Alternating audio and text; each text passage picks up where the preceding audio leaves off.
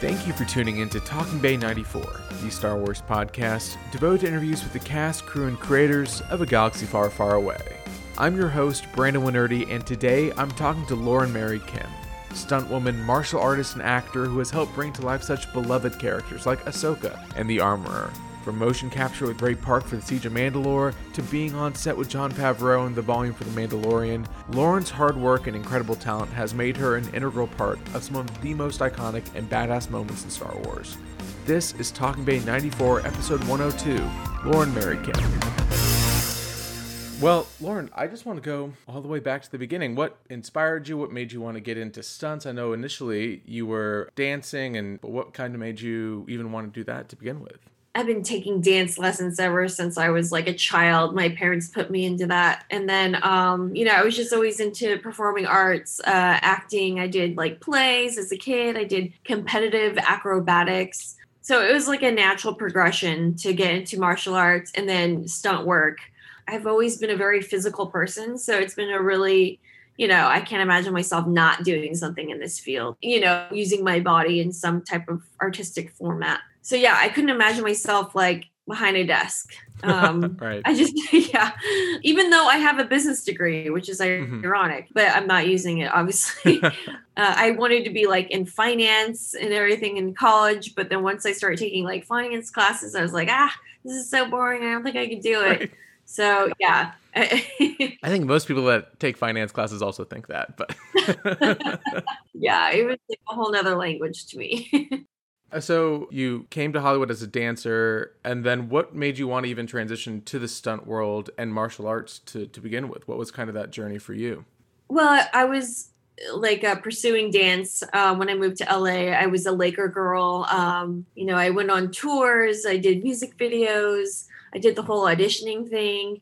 But I just didn't feel like it was me. I just felt kind of unhappy with it. It was really competitive. People were really cutthroat in the business of dance. And then I met a bunch of stunt guys and they introduced me to this world that I was like, wow, I feel like this is more me because I'm like a tomboy at heart as well. And I was always kind of a daredevil growing up. So it kind of just was an easy transition. And I just fell in love with stunt work. 16 years later, I'm still doing it. So that's awesome. Crazy. That's awesome. I'd love to hear some of like your early roles, your early experiences on set, learning the art of not only martial arts, but kind of translating that to the screen. Cause I know that it's an art form in itself. I mean, you go down your entire filmography and it's just incredible stuff.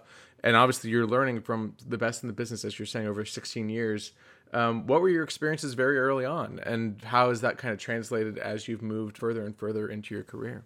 Like you said, like you meet all these great people along the way in your journey. Like one of the people I met was Jackie Chan. I got to work with him on Rush Hour 3, and I pretty much just studied him and watched him work. And I just learned that he was just such a hard worker with no ego. And he would literally sweep the floor when we were not doing takes and helping other departments, just trying to be efficient. And then the way he approaches fight scenes, it's just so creative and different. And he just brings a different type of life to a fight scene. It's not just a fight scene. It's comedic. It's using the environment around you. It was just really cool to see and learn from him. I don't know if you've seen Police Story, but oh my God, I was just about to bring it up. Yeah. And he's naked doing a fight, but it's so well done how they cover body parts of him. So that is so cool. I mean, we'll move into the big things. On the IMDb, I had to make a note when I was writing questions for this, and it just kind of stuck out to me. I don't know how much work you did on it. It's one of those things that I love about Star Wars is the Kinect Star Wars video game. It says you did stunts for that. And I'm interested, how much you actually worked on that or what your involvement was in that at all.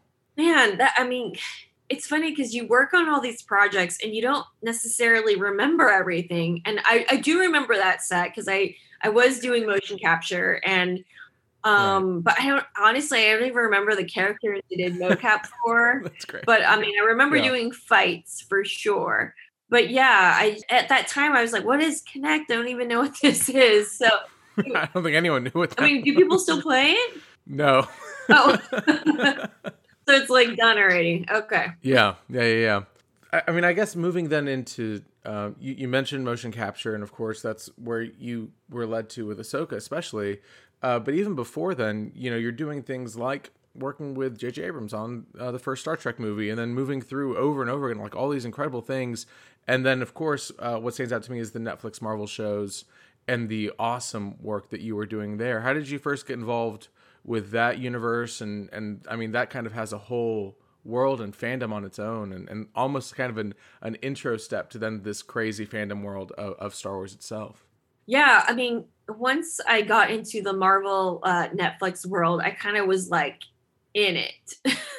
The first one was obviously doubling Elodie Young as Elektra, which was like Right. such a milestone in my career because I got to help develop her style and like Right. I got to train her and we started moving a lot alike, and it was really cool to like watch like the final product, and both her and I were like, wait, is that me? Is that you? I have no idea.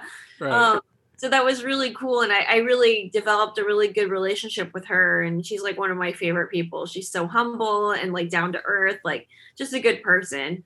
And then from there, I got to meet like a lot of the producers and directors. So I got cast as one of the Crane sisters in Iron Fist in season 2. Mm-hmm. And that was such a blast because I got to play myself Right. as like one of the iconic like comic book characters. And I actually got lines.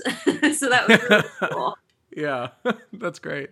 And then, of course, you get introduced to the Marvel world. And so then I kind of first take notice. And then as we move into, especially last year, with Clone Wars coming out and kind of this whole build up to everything, right? First, it was announced, of course, Ray Park was going to be doing mocap for Darth Maul during the Siege of Mandalore, which was super exciting. But then as more and more behind the scenes footage came out, then it kind of was like, hey, FYI, like here's who is doing the actual physicalized work for Ahsoka. And it was super cool being able to see that happen in real life. And I'd love to hear a little bit about how you got connected with that project initially, and then your experiences working not only with Ray Park, but that entire Clone Wars team.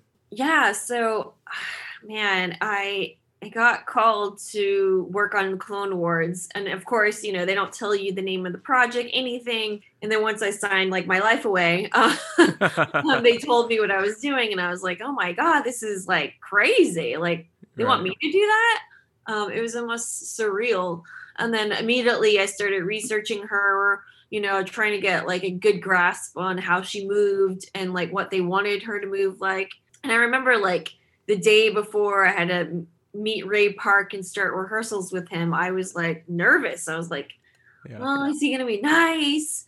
Is he like, I don't know. I didn't know what to expect. He's someone I looked up to for so long. And then to actually like meet and work with him would be crazy. But once I met him, he was like the coolest guy, like no ego, just like amazing to work with, great energy, so playful. And then we started choreographing both of our sides. Like he choreographed his Darth Maul side and I choreographed the Ahsoka side. And we did that like in a couple of days. And then we flew to San Francisco and met Dave Filoni, and we got some input from him. And then it was just such an easy shoot, like, so streamlined, and everything just kind of clicked and worked together. And yeah, it was just an intense day of shooting, only one day of shooting, but we got through it. That's incredible. And I love to think, because of course then we see Ahsoka in live action in season 2 and think that, this is the first time we've really seen Ahsoka again, kind of brought to life in a little bit more of a three-dimensional way than the typical computer generated. And really it was the first step to then Rosario Dawson's portrayal, which I just love.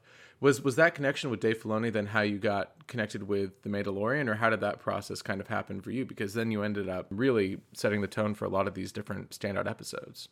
Yeah, so I met Dave obviously on Clone Wars, and then I knew the stunt coordinator for Mandalorian. I worked with him on like Mile 22, and then he's like, he actually hired me for season 1 of Mandalorian, doubling the armorer, which was played by Emily Swallow. So Ryan Watson, who's the coordinator, was like, I have this girl that I think would be really good to double Emily for the armor.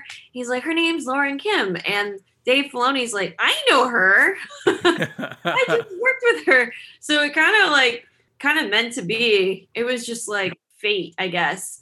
And then Dave's like, sure, bring in Lauren. And then he's like, I do kind of want like that Filipino style, like Filipino martial arts style. Jon Favreau is also a big fan of the Filipino martial arts. So I got to do that kind of style as the armorer for that fight. And then from there, because I had the relationship already with Mandalorian and everyone, all the teams there, that's how I got to double Diana Inosanto as fighting Ahsoka. So it was just like full circle, you know, I played her and then I get to fight her now. So right. It's really cool. That's super great. Because then, I mean, of course, you got to double all of that, and then I know there were plans for you to double Amara as well in Chapter 4, and then I'm sure there were other elements throughout while you were there kind of the season. You were kind of the go-to if there was a need for a stunt or for a double, which I think is a super great testament to not only like your style, but also your ethic and kind of how you are on set, which I thought was just a great thing to see. Kind of at the end of every episode, I was like, yep, there's Lauren Kim. This is great. Yeah, I feel very honored to be able to be a part of that like whole like world, because I've always dreamed of working in the Star Wars realm, but like I felt like it was just so out of reach because they shot it always in like the UK, and I'm like, I don't live in the UK. They're not going to find someone there. So it was just really cool that we actually got to shoot in Los Angeles, which is like super rare nowadays because nothing shoots there anymore. Right. Again, your filmography is incredible. I don't think I've ever interviewed someone that has just done this many movies and this many incredible things. And, you know, you kind of go from stunts to motion capture, and I'd be interested to kind of see how you approach it and if it's any different, right? Because I'm sure, you know, when you're on a blank soundstage with tennis balls on a mocap suit, that's a lot different than being on a set that's fully realized or being on a set that might just be green screens. What is your approach? Is it the same when you're ever approaching each of these projects, or what kind of is that mentality as you move into each one of these? Honestly, I try to envision it as if I'm the character, always, no matter what. Like, if I'm in mocap, you have to imagine a little bit more. So I really try to embody whatever I'm portraying. Like, I worked on Mortal Kombat 11, and I got to pretty much do every character, every female character on that. On that video game. So like if I was Devora, you know, she's a bug lady. She has like bugs coming out of her mouth, and she's like she's very animalistic. So I would like hunch over and I would like breathe a little heavier, and like, you know, I would start emulating the way that I think that she sounds like. I like seethe in my like mouth. Like I really like even vocalize, even though they're not capturing like my sound, I still try to get the whole essence of her. And so I'm like super loud at mocap. So like the door will be open and all these guys are animating outside hear me. They're like, oh, Lauren's here again. She can hear me like yelling and screaming like the character. You know, I played Jackie Briggs and like Sonia. So I try to like portray them. So it's really fun. Whereas when you're on a live studio action, you know, the actor gets to do a lot of that. But then I actually try to study my actors, and I like to see how they walk, how they act, how they carry themselves as the character. Because you got to like portray that when you're doing action. You have to get the essence of them in their character. So like when I doubled Emily, I didn't have the opportunity to meet her. So I like listened to her voice, and I like, I think I researched her too, just to like understand who she was as a person. But I know that Dave also wanted her to be a very strong female character, and so I like at the end I really like bashed the stormtrooper and like look like I just really try to like emphasize like what she is as a person. So yeah. Well, it worked very well. Well, I mean, upcoming projects, I'm sure you can't talk about too many. I know, I mean, most recently, you were a fight consultant on the most recent Disney, Raya the Last Dragon, which is super, super cool to see. What other projects can people look for? I'm sure you can't talk about too many, but anything that you might be excited about that you possibly could talk about. Man, I wish I could really talk about the one I'm on now. Because I think it's just gonna open up a whole nother door for people, and the way we see lead actors and like the race of them. You know, growing up for me, I never got to see a lot of female Asian leads. I mean, if we were in film and TV, it was because we were the love interest or the nail lady or the secretary or the best friend. We were never the lead. And I think that goes for a lot of different races, like Middle Easterns, South Asians. To be a part of this project that I'm on, it is just kind of groundbreaking. And I think things are evolving now, finally, that we can see like other races as leads now. I love it. And I mean, going back to Star Wars, I'm half Middle Eastern, and so like obviously never seeing representation on the screen in a saga that I love, and now slowly we are getting like more and more diverse faces in Star Wars, which I just love. And so thank you for being part of that, and thank you for coming on and telling these stories, and I appreciate it.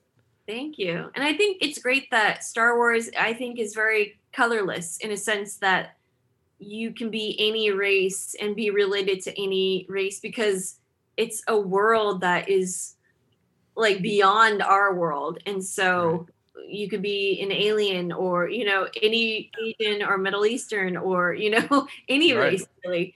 So it's kind of cool that they are able to be open with that. Definitely. Well, Lauren, thank you for your time. And I know it's a little late for you. It's a little early for us. And so I appreciate making this time difference work. And it's really an honor. So thank you. Thank you so much.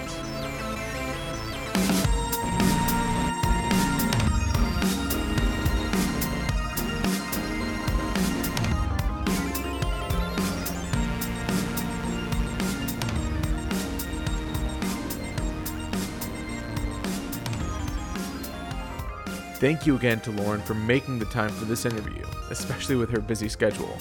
Make sure you're following her on Instagram at Lauren Mary Kim to keep up with all of the incredible things she's doing. Next week is my really fascinating conversation with author Alexander Freed, so you have a few days to finish up Alphabet Squadron. If right now, after you're done listening to this show, you can go leave a 5-star rating and a review for the podcast wherever you listen to podcasts, it really means the world and it really does help the show. So until then, stay tuned, leave that 5-star review. May the Force be with you.